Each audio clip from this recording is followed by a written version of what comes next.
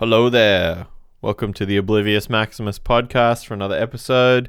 I'm your host, Aaron Osborne. This episode, my guest is Jamie Hay from Post Truth and Solo Guitar and a million other bands from Newcastle and Melbourne over the years.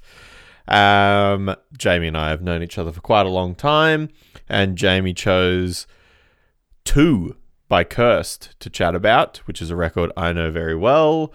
We talk at length about the grief that myself and I Exist got for a long time of ripping off this band. So that's funny. And then we also talked about how Jamie loves this band and loves this record, and a bit about how that's influenced him and, over the course of his musical life. And we also talk about Post Truth and their new record, Responses to Trauma, which comes out on the 13th of November through Resist Records.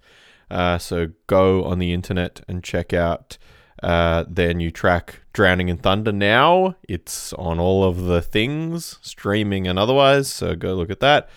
Go pre-order that record for Post Truth as well, if you wouldn't mind. And otherwise, enjoy this episode 104 of the Oblivious Maximus podcast with Jamie Hay from Post Truth, talking about 2 by Cursed. Fucking brutal.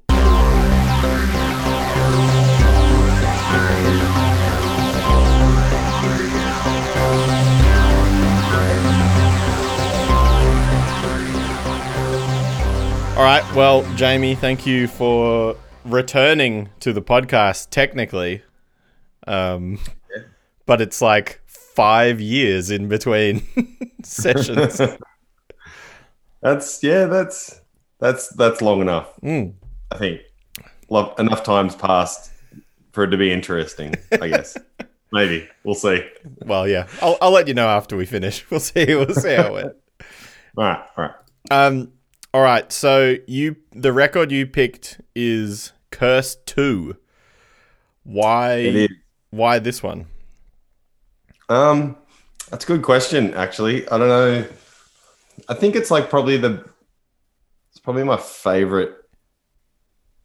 It is my favorite record of Cursed. Mm-hmm. Although I definitely spend time obsessing over different ones, different times. I think overall 2, I think kind of encapsulates everything that I love about that band on that record. When was the first time you heard it? That's actually a good question, because I was thinking about that today and I can't remember. Yeah. I cannot remember the first time I heard this record, which to me, it's kind of like in The Shining when Jack Torrance is told that he's always been there. I think 2's just always been there.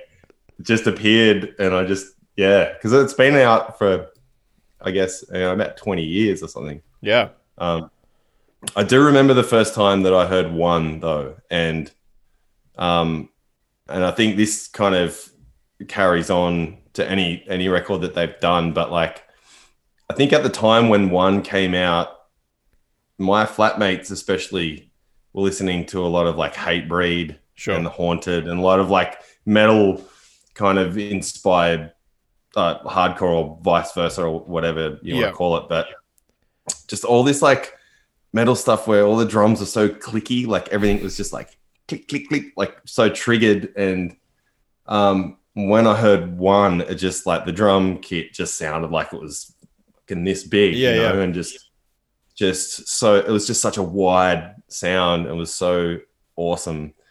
And it was just kind of what I needed to hear at that time, I think. And that's the thing that I think about listening to this record. It's just so huge and raw and fucking dark and awesome. It's like, everything I love about heavy music. Were you already a fan of like the other bands that they were in, or like did you come to it from that? Yeah, so I'd already been listening to Left for Dead, all the Collarhan's bands like Swarm, and I think even Countdown to Oblivion was before Cursed. Yeah. So definitely came to it being a fan of those bands that that Chris had been in, and they Left 4 Dead done that Acrid split, so I'm pretty sure there was members of Acrid in Cursed as well. So yeah, well, I mean, I just remember it being like I can't really remember when I first heard it either, to be honest, but I remember it being maybe I don't know what angle you saw it from, but maybe I saw it from like a little bit of a different angle, but I think I heard it when I was like, I guess first, because I came from metal, obviously. I heard this coming from like, I'd just heard a bunch of hardcore bands and I'd started playing hardcore with people in Canberra and stuff, and I was kind of like I don't know, I'm not so sold on like some of these types of music. Like, to me, it's like, it's not as hard or not as heavy or whatever. Yeah. And then I can't remember who showed me this record. I mean, I assume it was probably like, I don't know, Morgan or one of the guys from 4 Dead or something. One of those guys who was like obsessed with it showed it to me. Yeah. And I remember it being one of the first things of like, I guess like modern hardcore-y type stuff that I was like, oh, I can get into this. And then people being like, oh, this isn't like the rest of the stuff. Like, this is not. No, that's right. Yeah. It was in its own little pocket, like, at that time. Yeah. Yeah. And because I guess like it obviously has, I mean, certainly this record has like, obviously like doom, stoner influence stuff in it. But then it definitely is like, has lots of like more the punk side of stuff as well, with, lots of like really fast parts. And even, I mean, something that I don't know how, I kind of forgot about it, I guess, but like some of the riffs on this, particularly like the fast riffs, if they weren't as like, I don't know, if they weren't as like distorted and aggressive, they could be like punk riffs. Like, like if... Yeah, absolutely. Yeah. Yeah. Yep. It's like, it's funny you mention that, like, because I think the thing that brought me to them in the first place were those kind of songs, like those faster, kind of straight up punk hardcore songs that just had that extra kind of bite and like gnarly kind of edge to it. And it was the stoner stuff that actually at first I was like, oh, I don't know if I can vibe on this. Like, I just couldn't get with it. But over the years, like, they're the songs now that I just go, yes, this song, like Model Home Invasion is just sits in that pocket so well. And I think that's the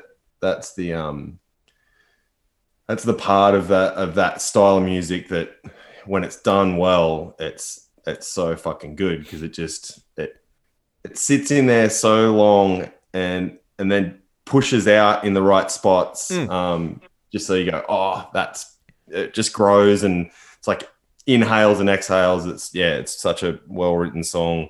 But yeah, initially all those kind of like faster ones were the ones I was just like, yeah, right. Well, that's funny that we effectively had like the exact opposite entry point for it. Yeah. So one of my like biggest things about this record, I suppose, is that I Exist When We Started got so much shit for, I guess, being like proposed that we were just ripping off Cursed. Like, that was everything that we got grief for when we first started. And to the point where like people like, they would give us lots of grief about Fatalist, because it's the like, the syncopated riff part, which was in a song, which like I won't lie, like, yeah, of course I like that thing, so I put it in a song that I have, like literally every other band that's written a song ever. That's right. You're inspired by something, like, fuck, like there's a difference between being inspired by something and wanting to write something like that. Yeah. And just totally ripping it. To the the nth degree, every fucking song or every record that you do, like, but I just remember I had this like one of my like favorite memories of that song in particular, and then this grief that we were being given around the time was, we played a show at the Sando, and I can't remember who it was with, but with like a hardcore bands, doomy bands, whatever. And I was at the bar downstairs, and we were getting that weird drink ticket system they had, trying to like collate all the drink tickets to like get enough booze to go upstairs. And I was like trying to get it, and I was talking to this dude, and he was like, you know, getting the drink tickets or whatever. And this guy next to me was like, "Do you know what the next band sounds like?" And I can't remember who it was. Maybe I know him. Maybe he listens to this. Who knows? But this guy just said to his mate, like, "Oh yeah, they're this shit band from Canberra that's just rips off the first song off Curse 2." And I was like standing there just like kind of laughing to myself, and Murph was standing with me, and he was just like, "Well, we've got some fans at the Sando, clearly." And we went up, and Jake was like, you know, "Oh, where I exist from Canberra," or whatever. And I was like, "Yep, just a heads up, first off the bat, guys, every song you hear tonight is just a rip-off of Fatalist off Curse 2. So if you're not keen on that song, you might not want to watch the set." And like, you know, people started laughing or whatever, and then we played, and like, I'm pretty sure we purposely played that song first. And when the part came up, we were all like, see this bit? Yeah. And the only thing I remember is like laughing so much about us mucking around, but then seeing someone, as we were doing that thing, seeing someone walk out the door. And I don't know if it was him, but the way that I remember it in my head is like, he left. That was like, that person. Look, it's so funny that, anyway, I just find it very funny that that's what people were giving us grief for that. But then there is a song like Model Home Invasion, which definitely is far more like an I Exist song that I would have ripped off. Yeah, I'd say, yeah, absolutely. But anyway, hey, there's fucking worse songs to rip off, you know. Exactly. I think the big thing for me, and probably why, you know, I did rip into this record, particularly when I was writing I Exist songs, is that like Fatalist is such a fucking awesome opening to a record. Like, yeah, from like the swirly noise start to the like punchy riff and stuff, it's so great.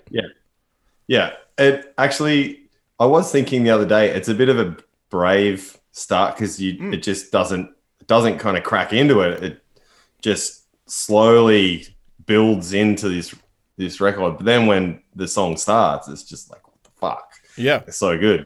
I think starting a record with an intro that goes for a couple of minutes is you know, definitely either it's going to make someone just fucking fast forward and go, whatever. But yeah, every time I listen to the record, it's like, that's the best bit. And it leads in, and it actually kind of bookends, like melody wise. There's that melody that's, you know, in that riff. Wouldn't call it maybe a melody for them, but, you know, like a dark melody. But then at the end of the record, it's back. Like, yeah. And I love shit like that. Like that to me is what makes a record special, is that there's that extra thought that goes into how the songs are structured and what goes into it. It's like that there. That's definitely one of my favorite things about the record. Yeah. And the breather of 2 as well, like with the piano, just stuff like that. I don't know. It's cool. It's not just like song, cool, and that's it. Yeah.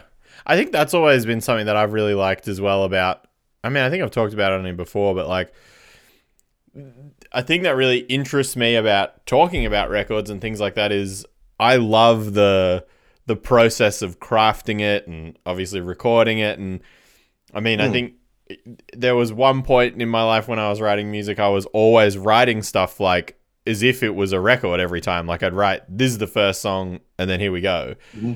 And then that, you know, worked for a little while. And then I met and started playing with people who were like, no, like go and do it. And then figure out how to, you know, work it. And then that's been something that I've sort of more leaned towards recently. Yeah. But like, that's something I think is so valuable about particularly when you're like obsessed with music and you want to listen to it. Like you want to hear the story that it tells, I suppose.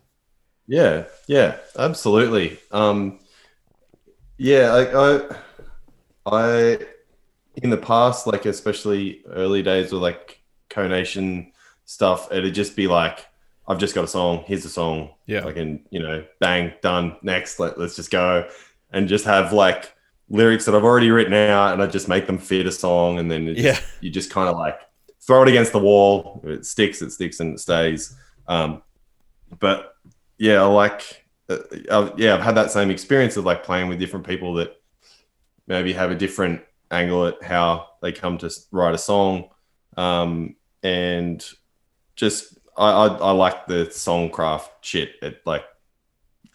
I think about them way too much and overthink them and think of ways that they could be better and can change them to, ad nauseum to probably everyone else in the band.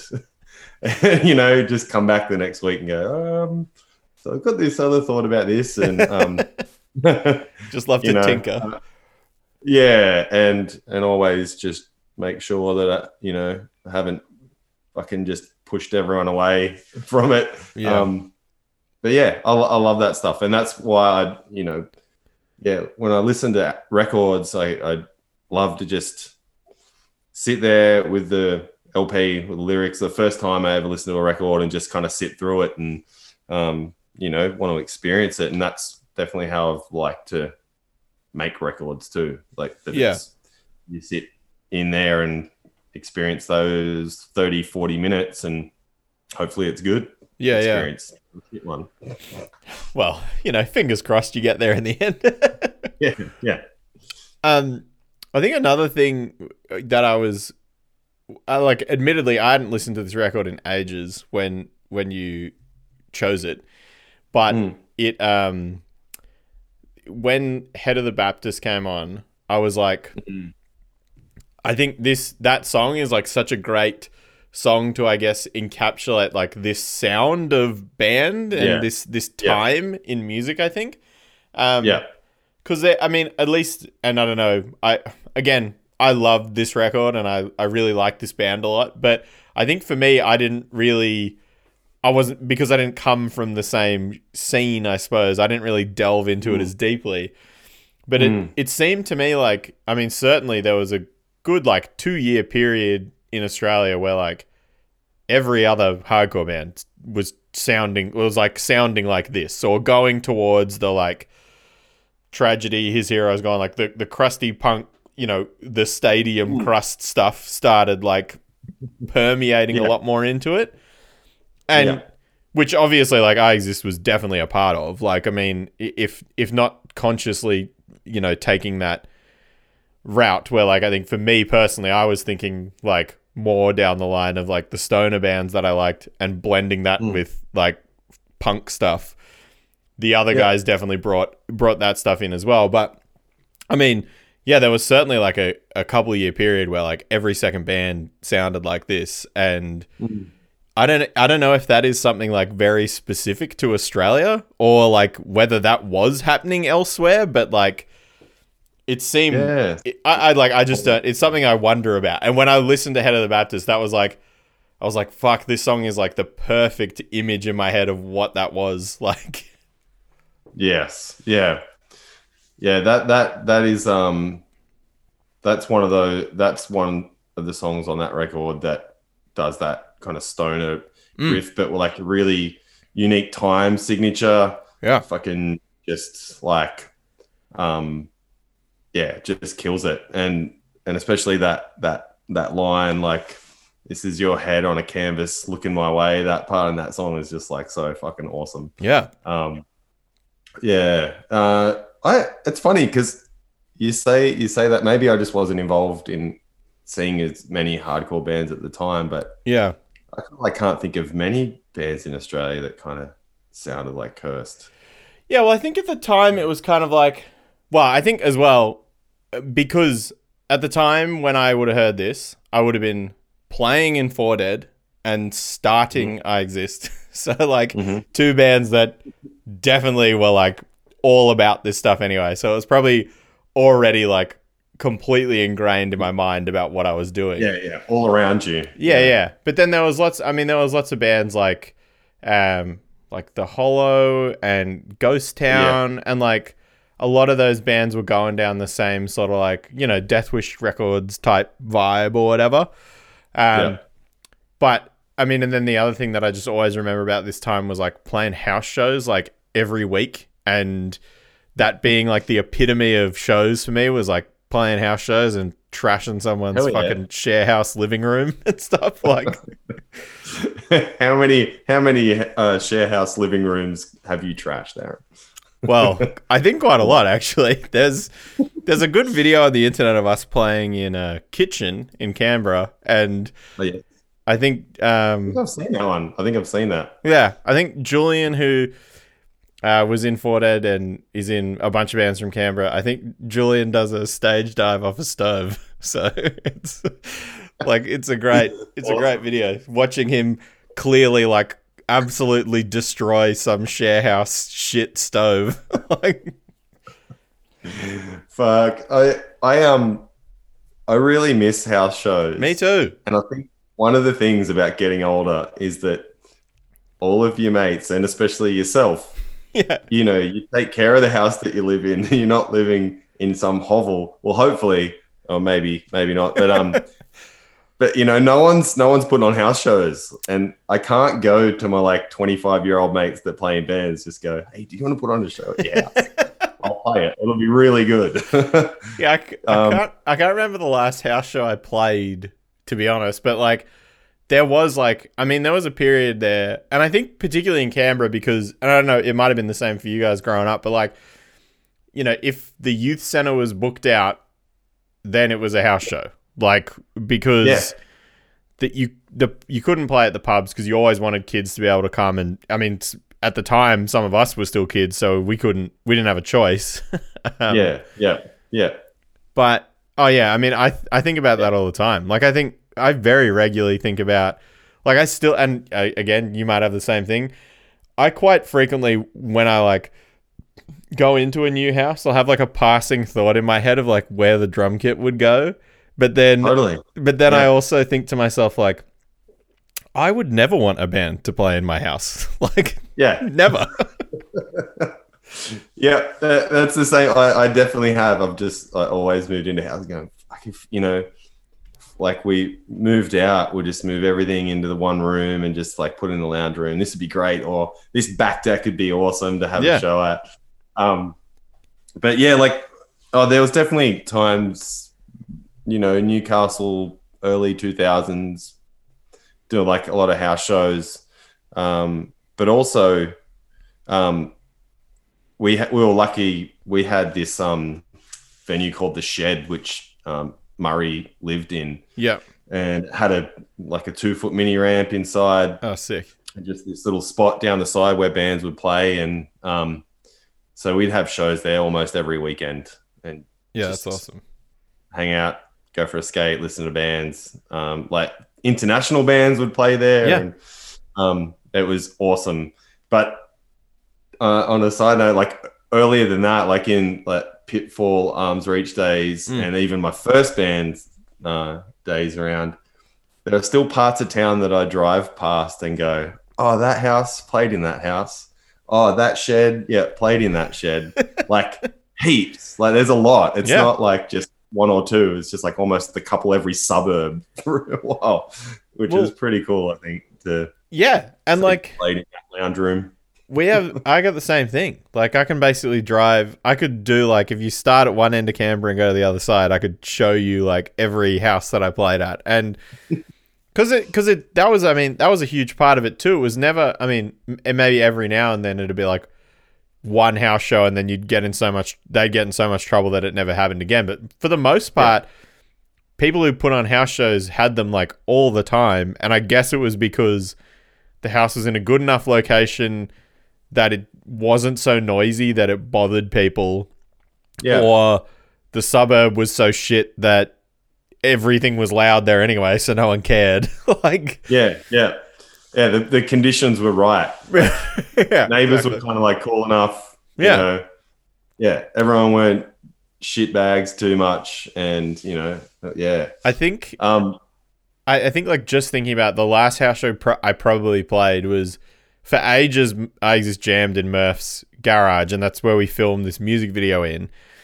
And we played house shows in there sometimes when it was like parties, and I think probably the last house show we played was there. And I remember after we played it, I mean, Murph's like, 5 or 6 years older than me. And I remember Emma, Murph's partner, like us going back into the house and Emma saying to me, she was just like, at what age do we stop doing this? Because like, I've had enough of this. Like, I don't need 30 people in my backyard. Like, Go and play in some kid's fucking house. Yeah, we all have jobs now. Can we get past this? Well, bringing it back to Cursed, I don't know if you ever saw this video. And when I saw this video, it was like, I think it predated YouTube. Fucking hell. Sound like I'm right now. But but I remember like, when I got into this band, like to find anything about them, that wasn't like, maybe on a website or whatever, was really hard to come by. Mm-hmm. Whereas now you can just pretty much know everything about a band in a few clicks. But I remember, I think it might have been on the blog spot or whatever that Chris ran. Mm-hmm. It was like footage of them playing in a cornfield. I don't know if you've ever seen. I've never seen that. It's Cursed playing in a cornfield somewhere like at night. It's fucking awesome. I definitely, from the house to the cornfield. I definitely got into this band through like the blog spot or something. Like, I'm sure Morgan gave me like a burnt CD of this record or something, but because one of my other like first memories of Cursed, and I don't know, I could be wrong about this, but Troy, who was in Futuro Del Amor and a million Sydney bands, I remember like, I don't know where it was, but Troy was always wearing a Cursed hoodie for like, there was like a good couple of years. He might disagree with that, but I feel like in my head, whenever I saw this guy, this very friendly, very long hair guy, he was always wearing a Cursed hoodie. Awesome. And that was one of my other like first intros to this band. It was like, that guy who's great at guitar and in a cool band, he wears that jumper all the time. He knows what's good. Yeah. Troy knows what's good. Yeah. I think I think I also remember maybe playing did I play Harbour Cruise with Four Dead maybe? I can't remember. But I remember one of the guys wearing a Cursed hoodie and I was like just totally jealous. Yeah. Because again, at that time it was like impossible to get that stuff. Yeah. And I think I probably came across the blog spot trying to find the hoodie or something. And then I was like, and they didn't have it, but they had all the other stuff. And I was like, oh, okay, great. This is where I can find that band now. Well, I think I've got, I don't know if it's signed, but my mate Dan, who is a Newey fella, he lived in Canada, I think, or I don't know I think he lived there for a while. And he went to a Cursed show and he sent me back a Cursed 2 poster and he got me a shirt from a show. Sick. Which at the time was, again, there was no mail order fucking thing, million places where you could buy whatever band you like ever looked up and go, oh, he sent me that back. And it was like, I was so stoked and gutted because I lost it on tour once. Oh, no.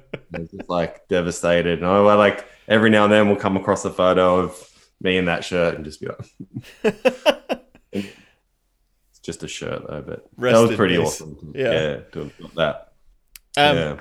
Speaking, another note that I made about this, I think something that is really like significant for this band too is the art and the aesthetic of like of their merch and their records and stuff. Like it all really, that's another thing that I think was really maybe not intentionally, but certainly became like quite influential, particularly on even like, again, as lame as it sounds to say it, but like branding for your band, like having a brand, having an iconic thing, Yeah. The he-goat and the like the typeface of the band, like instantly recognizable. And I'm pretty sure Chris would have done the artwork for the record. I think so. Like that's always how I understood it, simply because I've seen him do heaps of other stuff. He did a shirt for you, Yeah. right? He done a shirt for me, which was pretty funny. It was I think I was doing a benefit, like an EP, and asked him to do some designs. And it was just pretty funny having a Jamie Hay t-shirt. Yeah, yeah. It was like, just had Fred Niles' name on a tombstone. Yeah, pretty brutal looking, huh? Yeah, I was just like, oh, let's just go something really gnarly. Funny. And he also designed a poster for that as well, because the song was "Hurry to Heaven," and he done this like awesome poster, which I actually have still quite a few of. Hey, yeah, good one. If anyone wants one.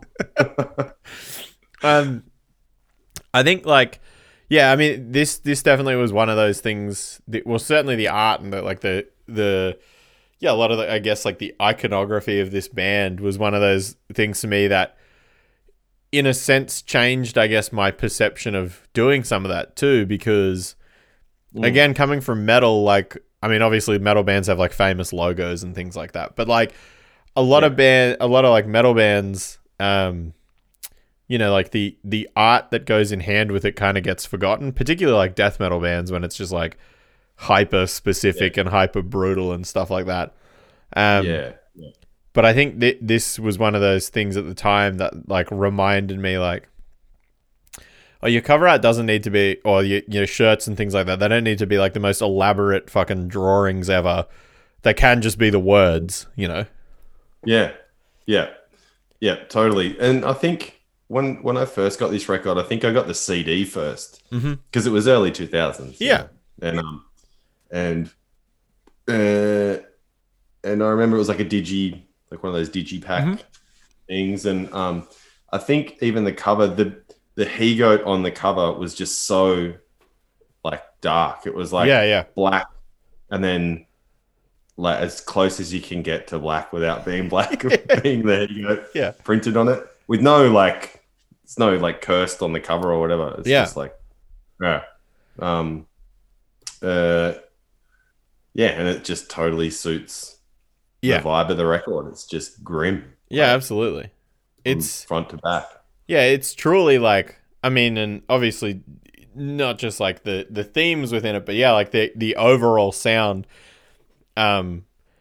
is, like, yeah, it's really dark, I think, as well. Like the things like, having the piano track, having like noisy sounds and intros and things like that all sort of builds into that vibe. I think a thing that really sticks out for me as well, though, is like every song basically has like a really good, like hooky, catchy riff in it, though. Like, which is something that I love on that record. Yeah, there is not. Actually, this is lame, but I do actually have a Curse 2 tattoo. I just realized that as I've looked up my fucking arm, then I totally forgot. What's the tat? It is he's a wolf. Oh yeah, and it says the wolves are at my doorstep. There you go. Look at you go. Done by my brother-in-law, Bob Tate. Sick. So yeah, so there you go. That's how, I guess that's how much I like this record. Did I get a tattoo and I don't even remember that I actually have it? Yeah. That's fine. I think we can all be excused for forgetting some of the tattoos we've got as well. So. for good reasons. For good reasons sometimes, yeah. I think another thing that's like very, I mean, I guess it builds into like the folklore of this band, is that in the grand scheme of things, this was a relatively short-lived band. Like in the, True. but had quite a prolific output for the time that they existed, Yeah, exactly. Yeah, was it like 6 years maybe they were together? Like I think something like that. And then like, I mean, also, I guess it's kind of, if you know the band, obviously, it's kind of like famously tied in within it that like they sort of, it's a band that, I mean, again, I don't know the inner workings of it, but essentially broke up because of like a shit circumstance that could have never been planned for, effectively. Yeah, exactly. And I can't remember what interview I remember reading. Yeah, I can't remember where I read it, but basically I remember Chris saying like at that point near the end of the band, they were basically just touring, just taking on more and more stuff like a dare. Like Yeah, right. they'd be going on tour for ages, and then something else would come up, and they'd just go, "Yeah, you want to fucking do this? Let's go. Let's just keep pushing it and just pushing it and pushing it." Like again, that just adds to that vibe of the band. It's just like, it's just intense like the whole time. There's no let up, you know. Yeah. Well, and it's like, I guess it only fits better within like the folklore of the band, that it like, you know, it wasn't just like, oh yeah, everyone got tired and started playing different music, or like everyone went on to do this, or someone got a job or whatever. It's like, it just fucked up. Yeah. They were robbed when they were abroad, and it just stamped the band out. Like, I mean, and obviously you've done this as well, but like, and I'm again at the time too, like I can't think of literally anything worse than going to happen to you while you're doing something like that, than having all of your shit, you know, at the end of a tour. Like, if it's also a tour that you've just everyone's pushed themselves to just get through and to do, you know. It just adds to that thing. It's like they're just done. There's no way they're going back to that. Like, the band, you know. So it's so brutal. Yeah, but I think like back to kind of what you were saying before about like how every song's got some awesome riff or something like. I think also the big part for this band for me is like Chris's like the way he, I don't know if there's a word for it, but the way he puts the lyrics to the song in certain parts that just really make that part just jump out way beyond what, you know, what it could be. With certain lyrics and what's said in that moment is just like there's very few bands that I have that like fuck moment with, you know, when you hear it for the first time, just go, oh my god, that's so awesome. Well, and again, like I don't know what his method for that, but like, I mean, that for me was like a turning curve in terms of like writing lyrics and yelling in a band myself. Was like when I first started writing lyrics, I kind of, like you mentioned earlier, like I kind of did a thing of like, I'd just write a bunch of words. Like I'd write like 10 songs worth of lyrics and then just go, I can figure this in with this song. Whereas like now I wait till the song's done and then I listen to the song and write the words to suit the song. Yep. And this sounds like someone who's very clearly done that because of the way that phrasing comes through, that has like, you know, if there's a guitar gap, then there's a vocal that, or a word that's like the stick out word of that song, you know? That's right. Yeah. Like there's quite a few like lyrics that stick out on this record. But I reckon like when Hell Comes Home, the line that and the flags on your coffin, they might as well be the nails, is one of the most fucking perfect lines ever. It's just so amazing. And just how lines like that just can floor you. You just like hear lyrics of, you know, and I guess heavy bands are like just supposed to be just gnarly and fucking badass or whatever, but like it's totally smart and fucking heavy. And I love that shit. And there's like so many moments like that on that record and all their records that I think that's the thing that really pushes that over the edge for me. Like there's a lot of bands that I like musically and really kind of inspire me musically, but that's why this record I think has that marriage of like amazing lyrics like that just suit the music so well. Like so I think that's definitely why it's been so important to me in this record. Yeah. Well, even while it's not on this record, like on you know, like on the next record, like the Friends in the Music Business, like, Yeah. I mean, I remember hearing that and being like, who's he pissed? Like, who's fucked this guy over? Like, Well, I think it's.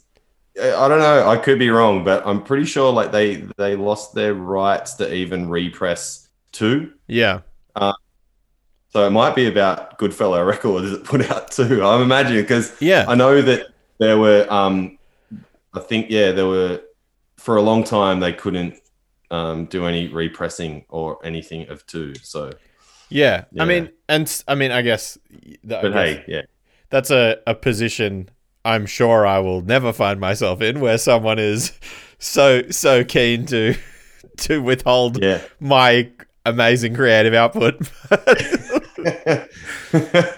I can't fucking give this shit away. But Please, please, someone steal Someone. my rights. come on. Just Just not at the moment. One of the boxes is holding up my mattress. So yeah, well, I can see a lot of valuable content around the floor here that's holding up a guitar case and stuff. So, but yeah, I mean, like that's another thing too. Just like, yeah, I guess I think that's probably a stark difference between bands like this that are on that verge of being really heavy and, you know, probably relatively crossing into like a metal territory. And that's was always something that, you know, obviously comes from punk, but that was far more ingrained in hardcore and stuff, at least, you know, when I was growing up finding this stuff, than metal was a lot of like the serious output or the conveying of opinions, I suppose, as well. And I mean, obviously bands do it too. Like, you know, I know that, you know, for lack of a better example, but like Metallica definitely did that in their records as well. Like, it put a lot of personal stuff in there, but then, yeah, I mean, then you got the other side of it though, and you've got like Slayer basically just like reading like Nazi history to you, like, you know. yeah. Like we need to hear about that. Yeah. Yeah, thanks, guys. Thanks. But like, yeah, I agree. I think like that was something that like drew me to this as well. Was not only just like the phrasing or the way the band was playing it, but also like the conveying of the way that was conveyed, and you can like hear in the vocals that it's like, I mean, he means it, you know, like it sounds like he means it. Yeah, absolutely. Well, you can't kind of fake that shit, you know, like you can't. And that's what sets other bands apart from other bands. Like, yeah, when they're real, they're passionate, and they're fucking speaking from the heart. You can't kind of fake that shit. So yeah, and not everyone can do that well, you know. No, I mean, it takes a fair bit of heart and just knowing how to express yourself. Yeah, absolutely. All those things, but sometimes even just expressing it's hard. How did you? I mean, this is a little bit separate, but like when you started doing like solo stuff, was that like a hugely daunting thing for you? Yeah, it was something that I'd always wanted to do. Like I'd always listen to fucking Billy Bragg and like you know, singer songwriter stuff that I've loved, and it was just it was hard. Like just to even, you know, I'm still learning how to sing. Like you know, it's and I just saw it as a good challenge, you know, musically to try something different and do something that I couldn't quite do yet. Yeah. And just giving it a go until I felt like I could. Yeah. Does when you're doing stuff like that, does influence come from things like this in certain ways, or does it only come from the thing that it sounds like? I'm just asking because I've never done it. Like I have no idea. Yeah. Yeah, like that's a good question because there's a couple of songs that I've written that lyrically that I'd think would be a heavy song, like that it'd suit heavy music. Actually, I haven't quite pulled it off, but for years I've wanted to do. Oh geez, now it's gonna catch me out. What's the song off to? Shit. I'm gonna have to check. Just get it up. What's Yeah. the song? What's the song called? It is The Void. Yeah. I've been having a crack at doing an acoustic version of The Void. Right. Yeah. Obviously not sung like that, but just because that song, like it tells a story. It's singer-songwriters like tell stories. That's what they do. That's what those songs are. They're kind of framed like that. And I thought that was it's a really bleak story, but it could translate well if it's done well. Yeah. And I haven't got there yet. You've yet to find the way to do it well. Yes, yeah. But I think there's you can write about the stuff like same with Post Truth. Like what I write about in that band, I could probably easily translate to an acoustic song or whatever with melody or whatever. But I think any stories can be told in any kind of format or whatever. I've just it's always interested me, particularly with obviously yourself and other people that we all know that like came from this sort of realm and then ended up doing that stuff. It's always interesting to me how they, I guess, find their feet within that, as I suppose not just from a singing perspective, but also from actually playing live and doing it. Like it's obviously considerably different. Like obviously it's far more intimate, but then as well, I would assume far more like revealing as well of what I suppose, because you're kind of not hiding behind, the heaviness or whatever. Well, that's the thing with doing the acoustic stuff. If you're not feeling it, it shows and it fucking sucks, and you want to get it done and get the hell out of there because it's just you. So like, if you're not feeling it, it's like that's the worst feeling. It's like that for me. It's not the actual act of getting up and playing acoustic guitar and singing in front of people. It's just whether I'm in the zone and it's sounding all right and I'm feeling confident. If I'm not and I'm just off, it's just the worst because you're the only one. You've just got to carry it through and stumble through to the end. And I've definitely had my fair share of those. So oh man, I don't, obviously I've, like everyone has played bad shows where you don't want to be there and it's shit for whatever reason, but at least you can hide it behind turning around and you don't have to be the focus. Like everyone else can take the attention. Yeah, exactly. And at the end of the day that, it can be, a group shared thing, it's like, oh, well, I wasn't that good tonight, but everyone else kind of carried it through or something. We got through it together or whatever. That's right. Yeah. And with the solo stuff, it's like, it's me. Like it's my playing. It's my vocals. Everything sucks. Yeah. I might never do this again. I guess that's been the hardest thing. Like over the years, like having shows like that I just feel like I just bombed. Like just voice was shaky, and then when you're nervous, and then those things start happening, it just compounds because then you just get more nervous and you get more stressed and you can't relax, which then affects your vocals. It's like just, oh man, that's the scary shit when there's nothing you can do and all I've wanted to do is spiraling. Just walk off, just like stop, don't even say anything, unplug the guitar and walk off. Okay. Yeah.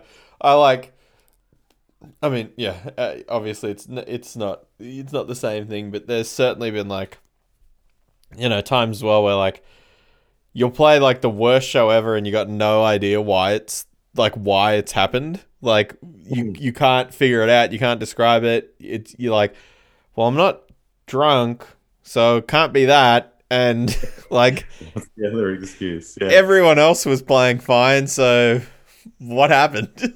Like, Yeah. Yeah.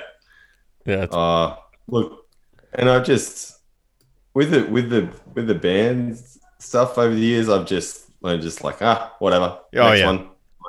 That's fine. Don't dwell on it. Like, yeah. I feel like the band can resurrect itself and do a better one next time. yeah. Yeah. So I just go, oh well, yeah, it's fine. Maybe I should apply that to the solo stuff. It's more Well- harsh on just myself than everyone else as a collective. Yeah, I guess my I don't know. Like I think my way of looking at it has always been like, this is meant to be fun. This is why you do this. So if it's not fun, then either like you've done something wrong, or like you shouldn't be doing it. So if you fuck up, like, make it funny. Like, that's always been my thing at this point now. It's like, well, I do this because I work a job during the week that pays for me to do this. So That's right. I'm gonna make it enjoyable. It's your passion. It's your your release, and it's something that just should be encompassed in having a good time and being stoked that you get to do it, and that there's possibly people even watching you do it. Wow. And caring about it. That's truly the most gobsmacking part, is when people watch you do it. So yeah.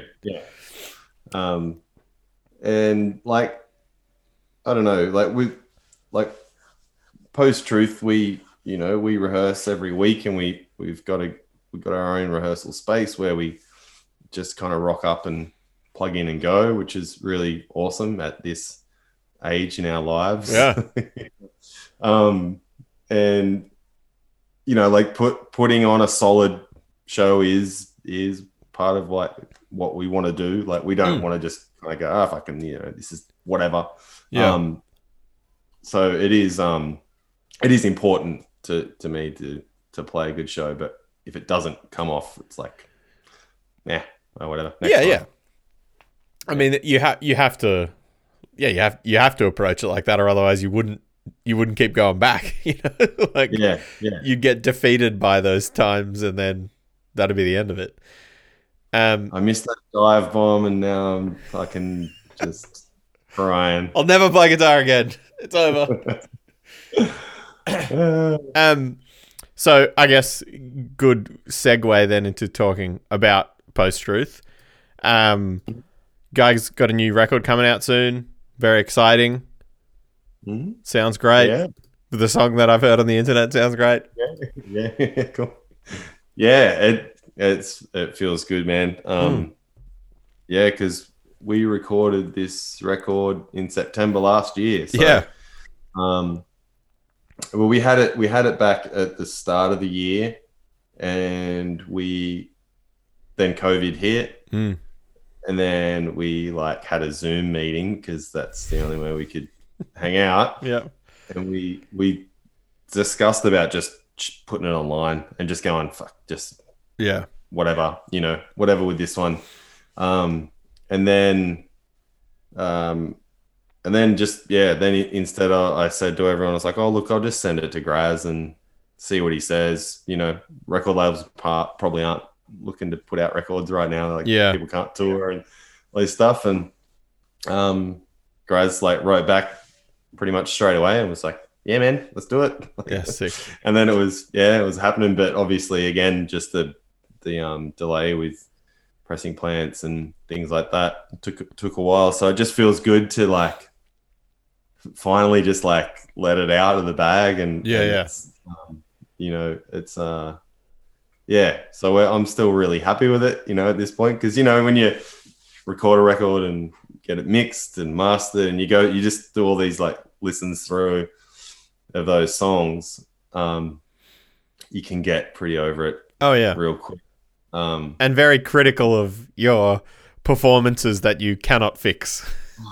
that now you've had months to like just go, fucking bit. Yeah. Mm. But yeah, really stoked. Yeah, so it'll be out in November, on November 13th, and yeah, That's sick. we're not going on tour, but Yeah. Well, usually when I do this, I, then follow up and ask people what they're going to do for it and things like that. And the general. we've got we've got some things planned. Yeah. It's out of the usual, but Are shows like happening in some way or form in New South Wales? I mean, obviously I've seen them happening in Sydney and stuff, but yeah, they are. They're I think the Hamilton Station Hotel have started having shows again here. Okay, cool. With bands. Like solo stuff has been happening. Yeah. But I think bands have just started to come back around Newcastle at least. But we've discussed it, and I don't know, we're just kind of not sold on Post-Truth playing a show with people sitting down. Oh yeah, I got no time for it for me. Yeah, I just think it'd just be too weird for what kind of music we play. Yeah. But look, hey, attitudes might change, but like at the moment, it's just we're not vibing on that with people sitting down. Yeah.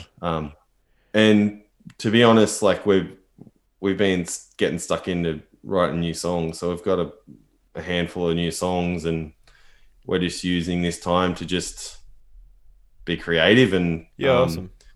And I think we're all enjoying that a bit more than we had expected. I think that's good. Me personally, actually, like after playing in bands for more than half of my life and touring and all that kind of stuff, I actually like just having no pressure of doing that and just writing and taking our time with it. And that's kind of how the band started. Like when we started, we were a band for at least 6 to 10 months or something before we even considered playing a show. We were like, we just want to have some good songs ready to go, and yeah, so I've actually like just every week we just get together and hang out for a couple of hours and write some songs and make demos of those, and then go and ruminate over them for the next week, and then come back with many changes. So yeah, but the record's coming out. I'm really stoked with it, and yeah, can't wait for all the songs to just be thrown out into the ocean. I think obviously the last show I played was with you. Like it was. It was the Melbourne show. Because that was like a month before this all happened or whatever. Yeah. That was. I remember. So we done those 2 weekends together, like the Canberra one and then the Melbourne one, and then the following weekend I was back in Melbourne, and I played with Tire Swans. Yeah, and then I think that was my last show. I think. Yeah. Right. That I played. I mean. Yeah. It's brutal to think and it's wild to think that that's how long. This is certainly the most time since I was 15 that I've not played a show, I think. Like me too. 100%. Yeah. Almost the whole year it'll be like I haven't played any solo shows or anything since. Like I recently actually went, probably wouldn't mind doing a solo show, but I just haven't really got off my ass to book in anything. But yeah, at this point it's looking like I could go for the rest of the year without playing, a show. So well, I mean, that is the longest time. Yeah, I can't see any way that I do it anytime soon. Like, unless I go and like quarantine in Canberra or something.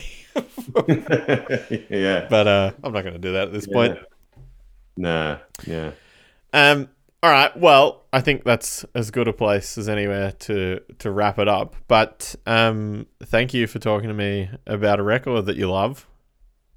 thanks for letting me talk to you about a record that I love. Awesome. That was good, man.